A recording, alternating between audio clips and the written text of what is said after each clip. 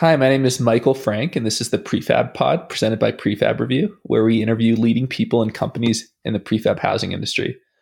Today, we're speaking with Jim Russell, principal or owner of Ideabox. Welcome, Jim. Uh, Thanks. How are you? Good. Nice to talk to you, and thanks for making the time for us in this weird world we live in right now. Yeah, how are things going in San Francisco? They are they're going. They're going. I see the inside of my apartment a lot, so other, otherwise it's hard to tell. But it's a weird place right now. Um, anyway, moving to slightly less grim topics. I'm excited to learn more about your company. First, I was really hoping to learn little bit more about you.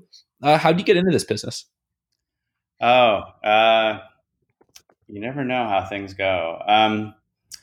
It's kind of a career thing in the sense that it wasn't defined at the beginning, but it's certainly something that's been fun now. But my background is in architecture and also and resource efficiency.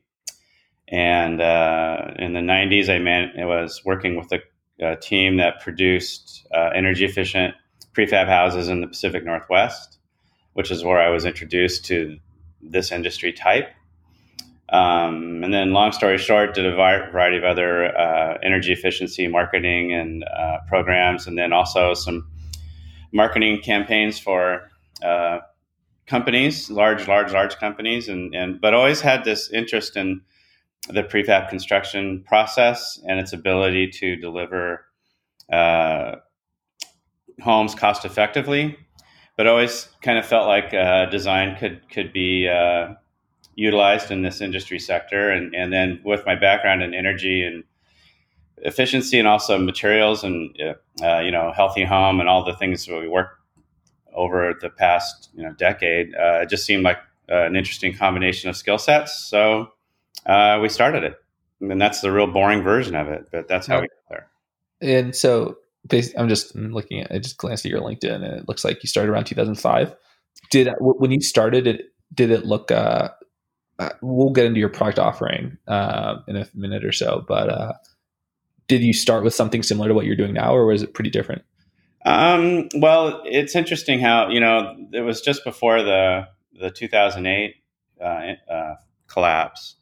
But no, I think it's that we stayed pretty true to the original goal, which was that we always felt like houses were starting to become, I don't even know how to describe it.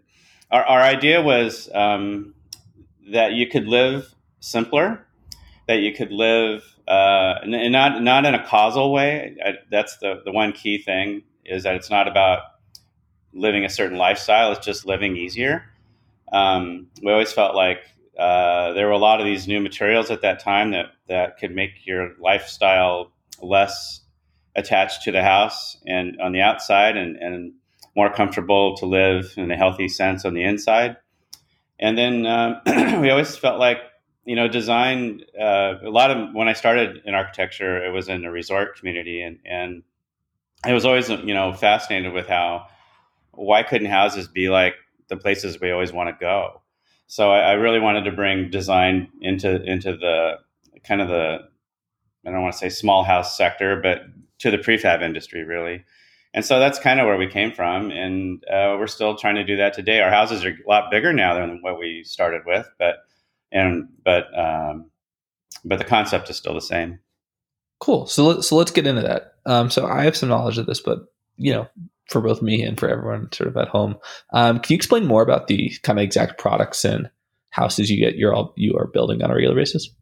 Well, we build primarily today to two different building codes.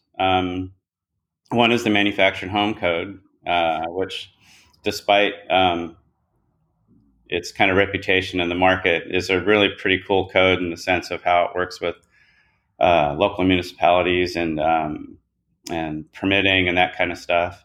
And the other one is modular, which is when you're building the local building code wherever that house wants to go. So each has their strengths and their merits. And our theory with relating to codes is whatever the right fit is for the project and the customer is the one that we pursue. Um, uh, Yeah, let's dive into that a bit before. I do want to get more into your specific house stuff, but let's dive into that because a lot of the companies, the modular companies we talk to, build only the modular code, right? And I think, as you said, manufactured gets kind of a bad rap in terms of there's sort of a bunch of reputational things around sort of how they appraise, how they appreciate, et cetera. So it'd be great to understand sort of what your take on that is. Well, I think I think it's just in my view, the way we approach it is it's just a code, like any code. Whether it's building a shed in your backyard to the local code, or whether it's building a 20,000 square foot house, codes are codes. So you can build well to a code, or you could build not so great to a code. It depends on what your goals are. So when we approach the manufactured home concept, it was about the flexibility of what that code offers. Now, there's a lot of some restrictions to how that code works, but overall, it's a pretty cost-effective way to deliver things. Not in how the home's designed or built or the materials used, but just in how the code works. So, while there is this huge preconception of and it's still true, I think there's a lot of ignorance in all the communities about what a manufactured home could be. Those things still exist, and they're still real, and they're still building houses that could be cooler. But we didn't look at it from that perspective at all. We took a fresh approach, and it wasn't easy to find a building facility or two that would be willing to work with us, because we were coming at it from a different place. But in the end, it's a valid solution for a lot of people. So. So let's dive more into this, like more specifically, right? I'm definitely not as knowledgeable as you on this, but right, like so the key thing on manufactured, right, is that they're approved by HUD, correct, on a national level. So I assume the permitting is a little simpler. One, is that right? Are there major nuances I'm missing, which I'm sure there are? And then also, from an actual like building standpoint, how does that differentiate between like are the homes that you build to the modular standard and to the modular code versus the manufactured code actually structurally different at all? And what are sort of the key differences? Well, the first part of your question is it is overseen by HUD. They do have local considerations. For example, if you're in a snow load, you've got to meet that. Up in the Northwest here, we have a different energy standard. We build above all that anyway, so it's really never come to be an issue for us. But it is an onerous code. It's actually more onerous really than modular, just because of the layers of oversight the HUD code and the federal government require. As far as structural differences, the biggest primary one is that HUD code requires that the steel frame that the home is transported on remains on the house. So you're using those two I-beams as part of your structure. When you build modular, they're not required to have I-beams. Those, if they do, they come on a carrier or some other kind of transportation device, and those things go away. So your structural loads and calculations and everything are to the perimeter. So structurally, basically the biggest difference is the floor joist almost all the time.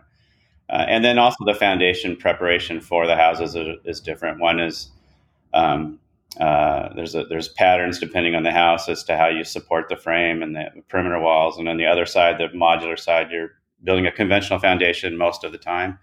So, but other than that, it's really, I mean, there's some other electrical nuances and plumbing nuances and small things. But if you stood in one house that was modular and one that was manufactured of ours, you probably wouldn't notice the difference.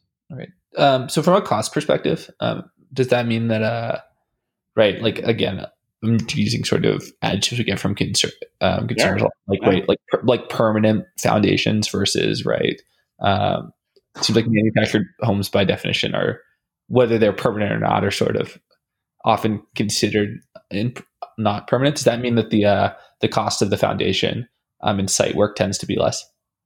Well, it certainly can be. Ours aren't.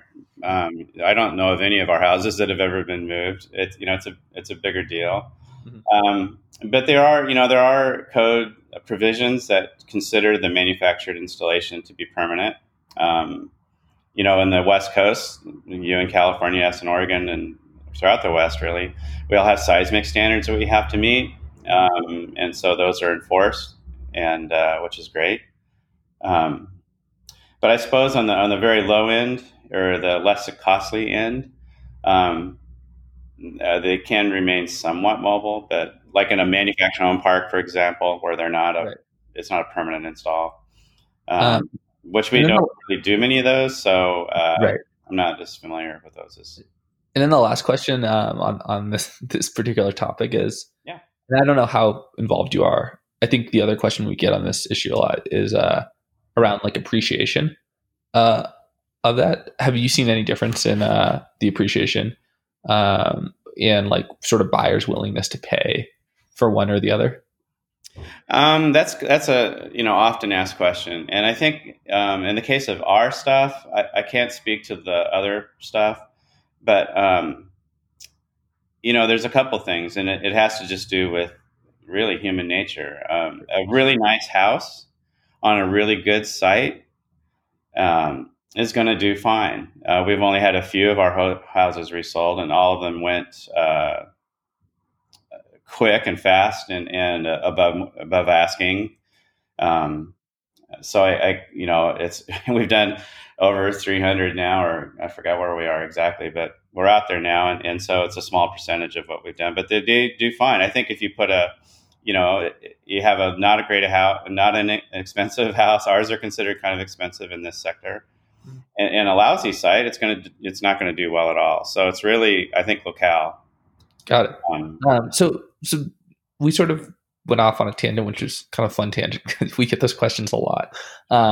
But just getting back into like what Ideabox actually builds. So I'm looking at your website. It looks like you build a lot of kind of small to medium sized houses. What are the things for people listening that like sort of make you distinct? Like, what are the key values? Like, what are you trying to accomplish, and like, how does that manifest itself?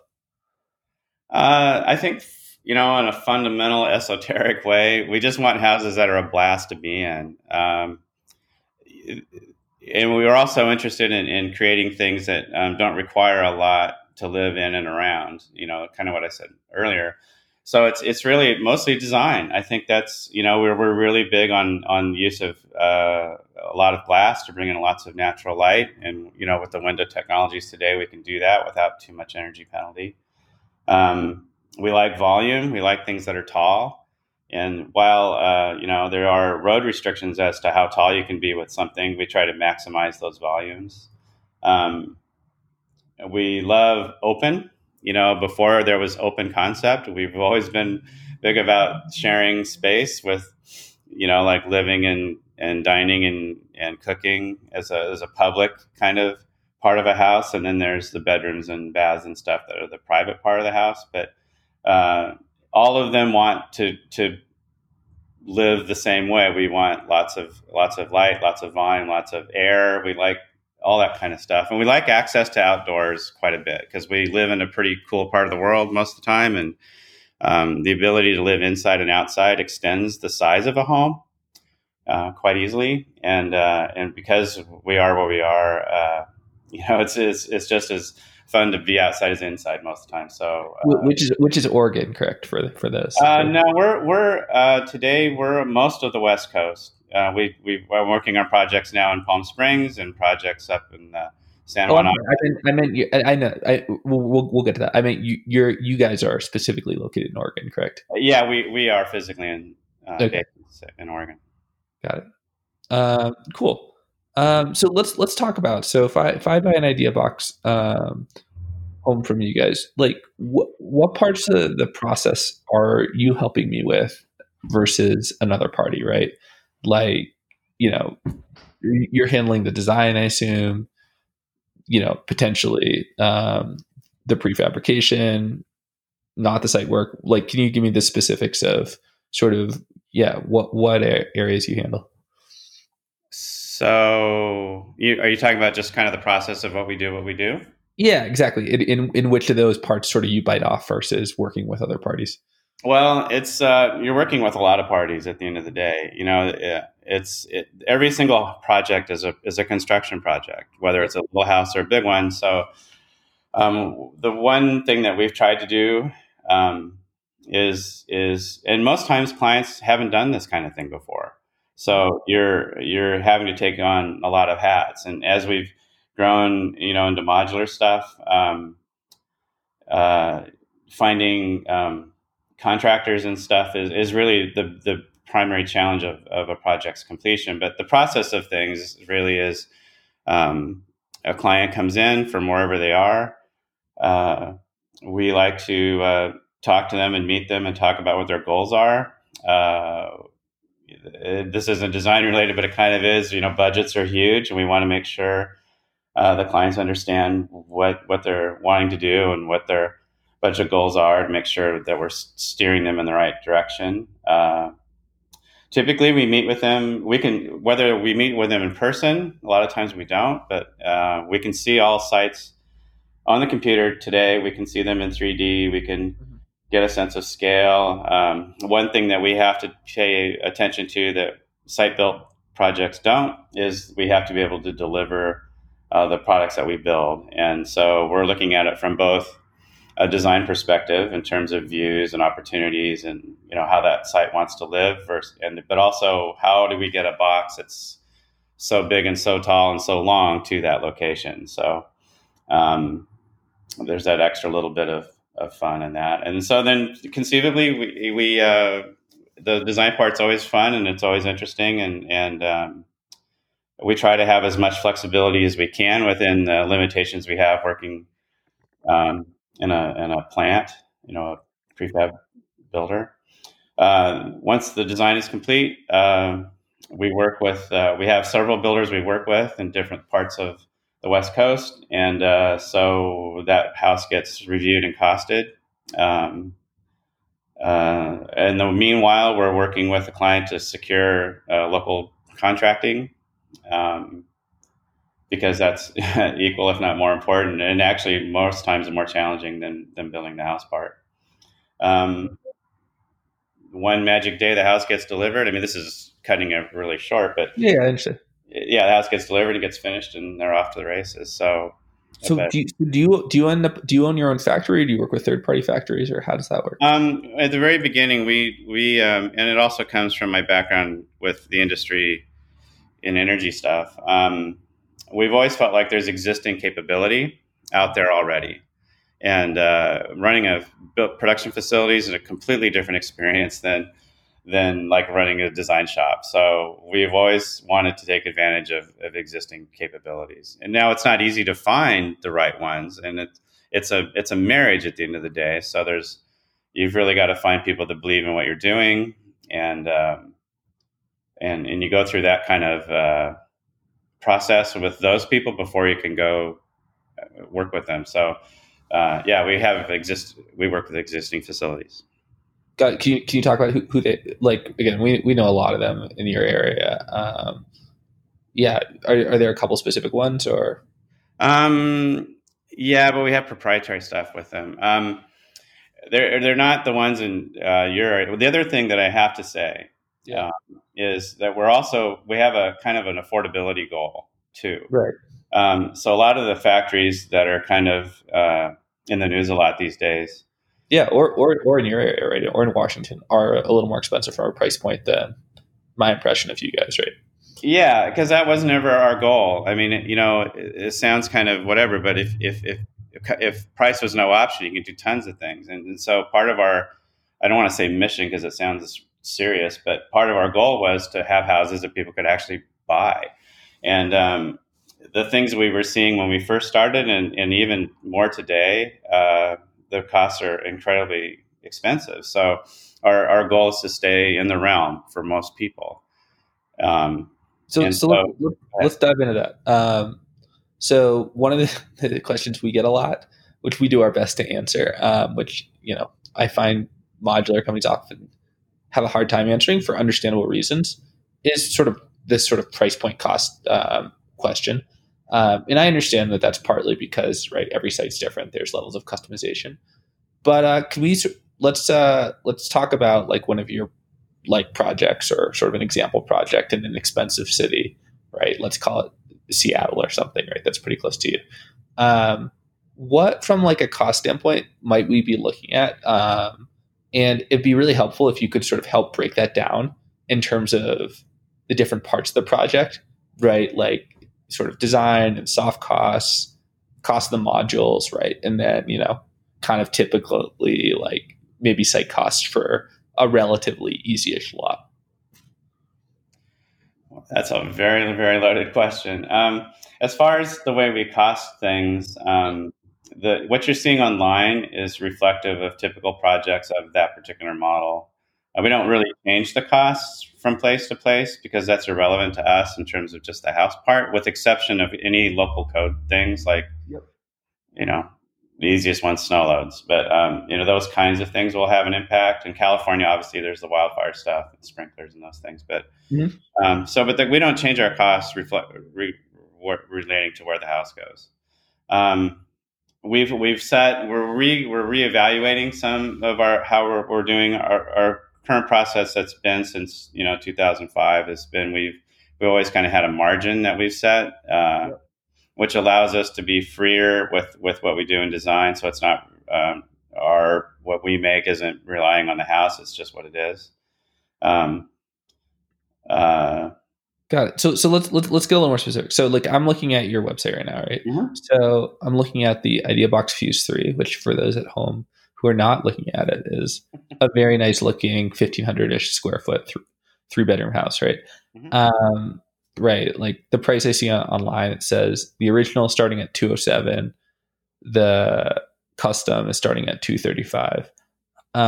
So when those so first of all, right, as you said, that is significantly less than some of these other sort of high-end factories where we see like 190 to 210 per module, per square foot per module, right? You guys, I guess, doing some quick math on the back of my head, or a little bit more like 150 per square foot on that, if that makes sense. That's about right. But yeah. So are your local costs then going to be pretty similar to other companies?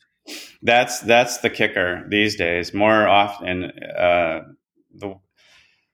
that's the most difficult part because depending on where you are, the costs can vary wildly. Right. In Portland and Seattle, and I'm sure in the Bay Area, obviously in the Bay Area, competition for contractors is really, really high, and location, like anything, is location, and so those costs are much, much higher than, say, a rural site, and on the other side of the Yosemite or somewhere that in California or Eastern Oregon or wherever. So those are just crazy. What are you seeing these days? So I can tell you what we see, if that's helpful. Right, we see typically maybe like with exceptions, right? If you're doing something in Napa or Oakland or somewhere in the Bay Area that's expensive, $200 a square foot for the local side of this would not be unusual at all. That's what we're seeing too. I mean, the site prep is a site prep always, so it's not going to be any different for our house or a house from a site built or from a high end prefab company. Because that's just what they are. They're always this. They're not going to change. Got it. So okay, so let's talk about this sort of relationship with the local builder. So is the local builder are you guys doing the transport and all that stuff, or is that the local builder, or how's that happening? Well, we arrange all of the transport and delivery, and then to the extent where some sites require certain kinds of equipment to get homes there. So we want to coordinate all that. The builder, the local builder, and then depending on code, like manufactured as an example, requires in most states a licensed installer to do the install. So there's a contractor that's preparing the site like they would for anything. And then if it's a manufactured install, we do need to find and source a local installer. On modular, a general contractor can take it all the way through if they want to. We still like installers because they've done it a million times, and it's just higher degree of security, I guess. But Got it. And then how many customers are you actually like serving on kind of a yearly basis? Um, I would say, with all the weird stuff going on these days, we're about a 30 to 40 house typical year. At any given time, we probably have, I don't know, 40 to 60 projects in some phase. Um, and that seems to be fairly typical year after year. Got it. And how do customers find you? I think the internet mostly. We're in a town called Salem, which most people only know it being south of Portland. Um, so yeah, we're not a drive-by kind of facility place. We just have a little spot here in Salem, and people come in usually from the internet. We used to do a lot of home shows back when those were not a lot of them, just a couple really in the Northwest. Um, but those have kind of changed. So it's really internet driven. We were on HGTV a few years ago, and that continues to send people. And certainly the magazines are kind of fun too. So, but Mhm. I would say internet mostly. Yeah, and then so let's talk about like the actual design and the actual homes. One of the things that I've heard from some other companies, this may not be true for you, is that sort of the homes that are shown on their site or the plans that are shown on their site are basically advertising and no one ever actually builds them. Right. They're more for inspiration. Does that end up being true for you, or are people sort of building, like, what's the breakdown of kind of very custom designed homes to something incredibly similar to what we see on your site? There are some that are more popular than others, but the one thing about our site is that everything you're seeing is very real. Um, all the models have stemmed from some projects that we've done. Mm-hmm. Um, that's why they're up there as a model. In fact, we were having this conversation yesterday because there's a lot of things that we haven't shown that we've done for people, but they're not something that we feel is a model. Mm-hmm. Um, for us, a model is something that people have seen and have bought over time, and to the point of others that they are serve as inspirational. But no, what you're seeing is kind of what we do. I mean, we don't do design to market or advertise. We just show what it is we're working on. Got it. So I noticed sometime in the last year, I think you launched this farmhouse style home, Yeah. which is cool because so I don't know. I think we get like 100. We get a lot of people to our website, and then we help a few hundred people every month sort of think through projects, and like some like well under 50% of those people actually end up doing the projects, at least right now.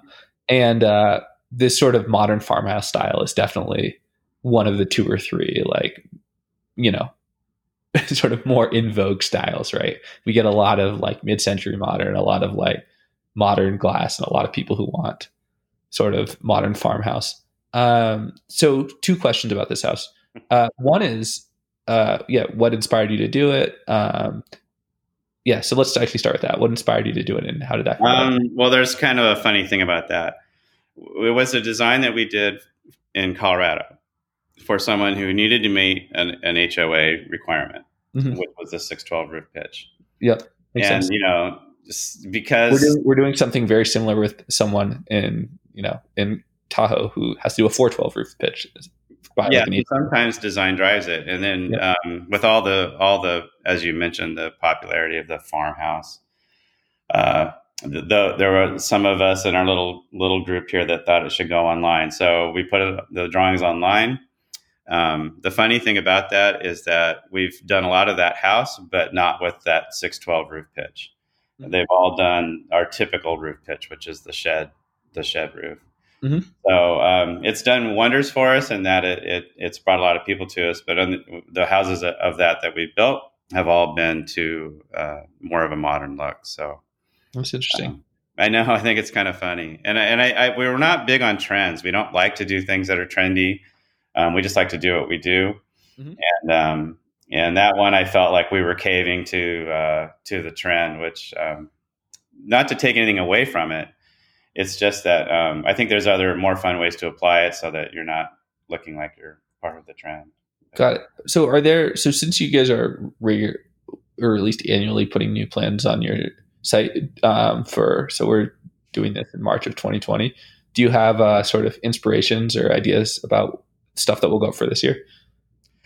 We're trying a couple things. One is, I know we're already pretty cost effective, but we're trying to come up with something that we can repeat and control costs a little bit more in California.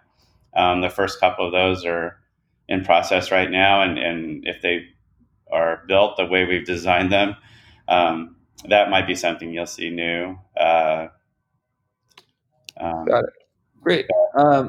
So this is very, we're always looking for better, more ways to make building more cost effective or affordable. So certainly, particularly in California, that'd be awesome. Okay, so it's been great to learning a bit about Ideabox, but I want to transition quickly to our fire round. So basically, these are kind of questions that we'd like you to ideally answer in 1 minute or less, but we don't enforce that limit too hard. But it's great to be able to tap into your expertise. Okay, so we talked about local builders a little bit and how crucial they are. If I want to build something in an area where you may not have a really deep local builder relationship, what should I be looking for? um, Interesting question. I think a comfort level with a builder. Their local reputation matters, um, and their availability to the client matters. But once they're sourced, either by the client or by us, because we will also help if they're not ready. We really want to get to know them ourselves personally to make sure that because you are handing off. It's like a relay race. You are handing something off, and you want to make sure it finishes the way it's intended. So, but just like anybody building anything, if the guy's good, that's what you want. Got it. But does it matter if they have a lot of experience sort of doing modular or not, or is that not as crucial? No, I don't. Well, no, I don't think so. And part of it's because you asked a long time ago about delivery and those kinds of things, and part of my answer was we would like to work with installers and people. So for most of the country, we've got those people, Got or the West Coast, I should say. So we're going to coordinate heavily with those people with the local GC, so that the foundation's the way it's supposed to be, so that the expectation when the house arrives is what it needs to be. So the contractor knows what happens after the home arrives, and so everybody's kind of in the loop as to how the process works. Cool. So next question: If I'm a buyer and I want to custom design a house, and I want to work with someone like Ideabox, what's most helpful for me to kind of sort of bring to the table or bring in preparation for that process?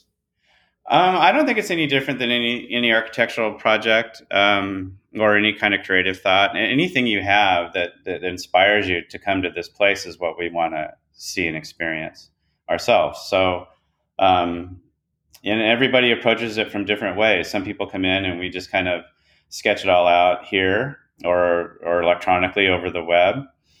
Some people come in with like lookbooks or whatever they call those things, where they're showing the things that have inspired them, Right. which kind of takes us in different ways. And then the site itself almost always presents all sorts of opportunities that we can take advantage of. So it's a combination of all that stuff. Got it.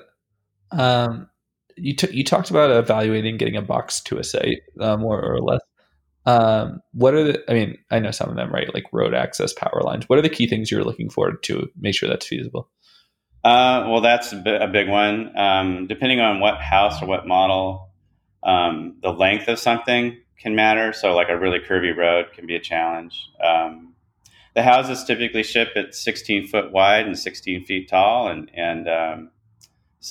by some length, and some of the larger ones obviously are longer than the smaller ones. So that's one of the first things we do. Is to see what the site access is and see if there's any issues up front. Because if we can't get there, the rest of it's kind of pointless. So we like to look at that stuff really early. Got it. Okay, and then final fire round question. It sounds like this sort of speaks to sort of your roots. If I'm thinking environmental friendliness, right, and right, I like the idea of building an environmental friendly house, but right, like what should I be looking for? What are the things I should be evaluating and thinking through? That's another huge industry all by itself. One of the nice things about prefab is that you're not doing a whole lot to the site. You don't have to do as much to the site.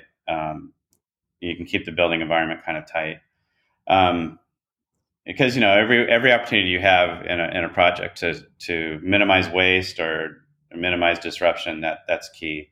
As far as the house goes, today it's pretty easy compared to when we started because there's so many materials that are available now that weren't available then. In terms like I remember we were doing bamboo when bamboo was like this amazing thing, and or all our houses were no VOC paints, and the interior is another one. But those were hard to get back, 14 years ago, 15 years ago. So those are all, today we're using energy less is key, and with LEDs as for lighting, and the new refrigerators are pretty efficient. And we like zonal heating versus forced air because one, you're not blowing dust mites and stuff everywhere from the forced air furnace, and then the energy efficiency is better with zonal.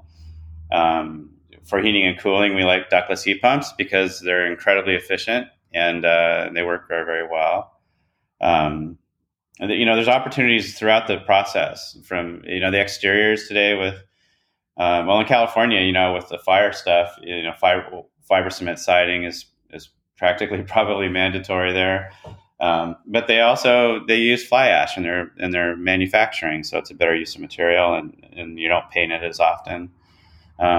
We use a lot of things that the paint's embedded in the material, so even further. It's just every phase there's opportunities, and we try to take them. Got it. Cool. And then this has been really helpful. I really appreciate all the sort of time and sort of helpful information here. So the final question, we ask this to everyone. What are you most excited about for either your company or the industry sort of in the near future? I think the thing we're focusing on now, I don't know. Gosh, that's a really interesting question. I think being nimble right now is my catchphrase of the last month or two. We're always excited about design, always, always, always, and the people that we get to talk to continue to keep that excitement going. We're fortunate to have really good clients and really exciting sites. So the process of design is always fun and always exciting. So. But being able to come up with solutions that are interesting and kind of exciting and doable that's where my thoughts these days of being nimble are, that we can have things that people can have and have them relatively affordably and have them reasonably quickly. Is kind of, at least for me, one of the driving forces. So that's a long answer to your very quick question. Well, thanks a lot. This has been a pleasure learning more about you guys, and hopefully we get to stay in touch. For more information about Ideabox, I guess the best way for people to learn about you is probably ideabox.us, correct? Yeah. And as always, you can always visit us for information about all sorts of companies in the industry at prefabreview.com. Thanks again, Jim. Really appreciate it. Thank you.